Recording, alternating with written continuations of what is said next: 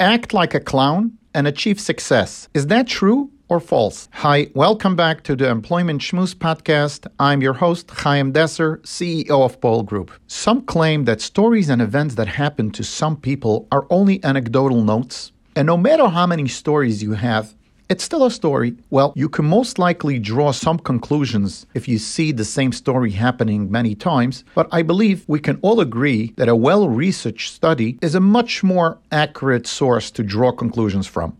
Therefore, before we get into this topic, let's start with the research first. There was a research done by Steve Martin, founder of Heavy Hitter Sales. He examined the personalities and habits of the top 1,000 salespeople, top performers, to check out what separates the best performers from those who miss the mark. It's interesting that one of the first things he shares from a study is that all of the top performers are all modest personality types.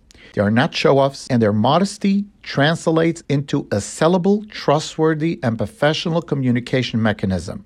You would assume, due to the social narrative out there, that top sales performers should be loud or noisy, but the research shows quite the opposite. What was also very interesting in looking at a study is, as they say, only two things in life are certain: debt and taxes. But it seems that salespeople can add one more thing to that list, and that is quotas. According to Martin, 84% of top-performing salespeople are able to constantly crush their sales goals because they rank highly on achievement orientation. These sales reps are focused on attaining their goals and vigilant about tracking their progress. So before we get into the main topic of this week's episode, you need to be funny and outstanding to be a top performer. Let's see first what studies say about being optimistic in order to perform great in sales. Wouldn't you think that top salespeople are extremely positive thinkers? But the research revealed that almost 2/3 of high-performing sales reps fell on the pessimistic side of the spectrum. Inward pessimism drives a salesperson to question the viability of the deal and credibility of the buyer, says Martin. High performers use their natural skepticism to qualify leads more thoroughly, according to the research. They are also more likely to reach out to decision makers directly rather than pursue conversations with contacts who may or may not have influence over purchasing decisions. Got that? Schmoozers and funny individuals who are trying to show off will most likely connect to thousands of people, but most of it are not the right connections. They're irrelevant to your bottom line. Top performers shoot for the decision makers, and therefore they're not busy with pleasing thousands of people with their new created online poll or with pictures of how they celebrate their birthday, etc. Okay, so now that we have the research about top performers, let me reveal to you what I personally have learned being an owner of a recruiting firm. Most of you probably assume that recruiters who need to be out there in the public eye should make lots of noise in order to attract businesses. You would think that we need it for both attracting clients and even more so when it comes to attracting candidates. But you might be shocked that I have actual data that some recruiters in my professional team are not hooked on or busy with social media, and they are performing successfully. It might sound surprising, but I had a recruiter who billed more than anyone in my office this past year without using social media platforms altogether.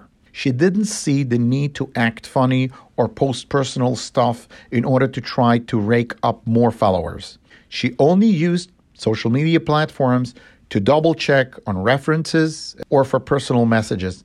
This recruiter focused only on real networking. She was digging and researching for competent talent like a real old-fashioned headhunter. And the result was obvious.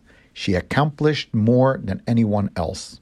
Well, everyone has their style, and I embrace everyone here in my office. They should work by the methods they feel comfortable and what works best for them.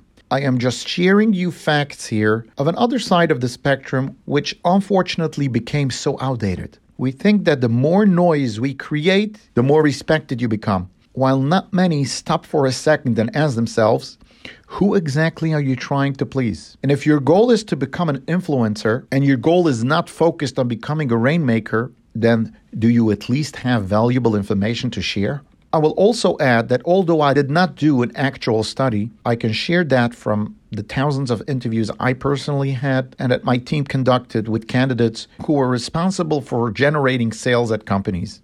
Most of the great achievers are not noisy people and are definitely not acting like clowns trying to be humorous all over social media. When we see someone having thousands of followers on social media, does that indicate success in sales? Definitely not. First, check on the content that this person provides. If this person acts like a clown and provides nothing valuable, that means that most of their followers are as shallow as the influencer. And the question you should ask yourself is, are you looking to associate with shallow-minded people, or are you rather looking to surround yourself with top performers, business-minded and successful people who can help you achieve your bottom line? I think that there is no need to explain this concept in more detail. The reason why I felt it is important to bring it to people's attention is due to the fact I've noticed that some job seekers try to stay away from sales opportunities because of the narrative out there that in order to be a successful salesperson these days, you need to create a lot of noise, and if you're not ready to be a clown and show off on social media, then you can't be successful. And that is just not true. Sales is one of the best opportunities with unlimited potential. I personally know many great salespeople who earn more than the owner of the companies that they work for. And no, they are not social media influencers. They are very modest people who are ambitious and have a great drive to achieve goals. I will not claim here that sales is meant for everyone, but it is one of the best opportunities for those who like to take risks of working on a commission basis and for those who can afford to sweat it out until they reach their sales goals. But you should surely not refrain from such great opportunities because you are afraid you are not good enough to attract enough followers or fans. Focus on the real world. It is more likely that one who will write you $1 million contract did not see a picture of you sleeping on the floor or sipping your morning coffee.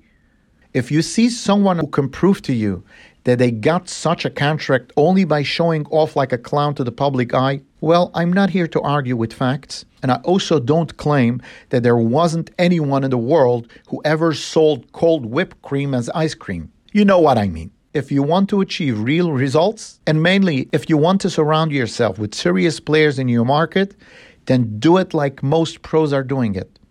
Go out there and present yourself face to face, explain your services like someone who can relate to them. The majority of people you'll meet are business-minded people. And by you being grounded, professional, and presenting yourself as a goal-oriented person, this will help them connect with you. Again, keep in mind at the forefront, who will help you generate revenue? Who do you want to be connected with? And don't focus too much on who is connecting with you. If you want to be able to ask direct questions like, when will I hear back from you? Or, are you ready to make this deal now? Are you financially ready for this purchase? If you want to be able to ask these questions, then you need to be perceived by your clients as a professional person.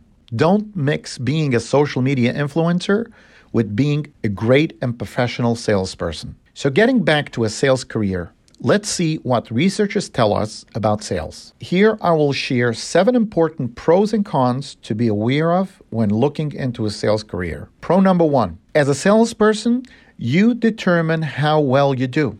What's the con? Poor performance can affect your pay. Pro number 2, you have the power to choose good leads. Con? Not all good leads will turn into a closed deal. Pro number 3, there is a clear measurement of success in sales. Con, reaching quotas can be stressful. Pro number 4, you can exceed expectations by being helpful to clients. Con, some people might think salespeople are pushy or manipulative. Pro number 5, you will continuously build your sales skills with every sale. Con, sales can sometimes get and feel repetitive. Pro number 6, you'll be solving different problems for different customers. Con, you might only sell one thing. Pro number 7, you'll build your ability to handle rejection. What's the con? But you'll need to be able to handle a lot of rejections. If you are ready for the challenge, then I believe it's worthwhile. Sales is an excellent career for the right person. A sales career has an unfairly bad reputation but it's an exciting and challenging career that will help you grow personally, professionally, and financially. If you view the items on this pro and con list with excitement and anticipation, then you might consider that a career in sales is right for you. I would suggest prepare as well as you can with sales training materials and look out for a successful future in sales. And now let's go to a Pole Group job advertisement. Since we dedicated this episode to sales, let's advertise a sales job opportunity. We have a client, an IT and a cybersecurity company located in Brooklyn, New York. They are seeking to hire an outside salesperson to close quality leads and generate corporate leads as well. You must have great communication skills and present yourself and the services professionally. The pay is $80K base plus commission. Please send your resume to info@poelgroup.com. That's info@poelgroup.com. Wishing you all continued success in whatever you do. Have a wonderful day.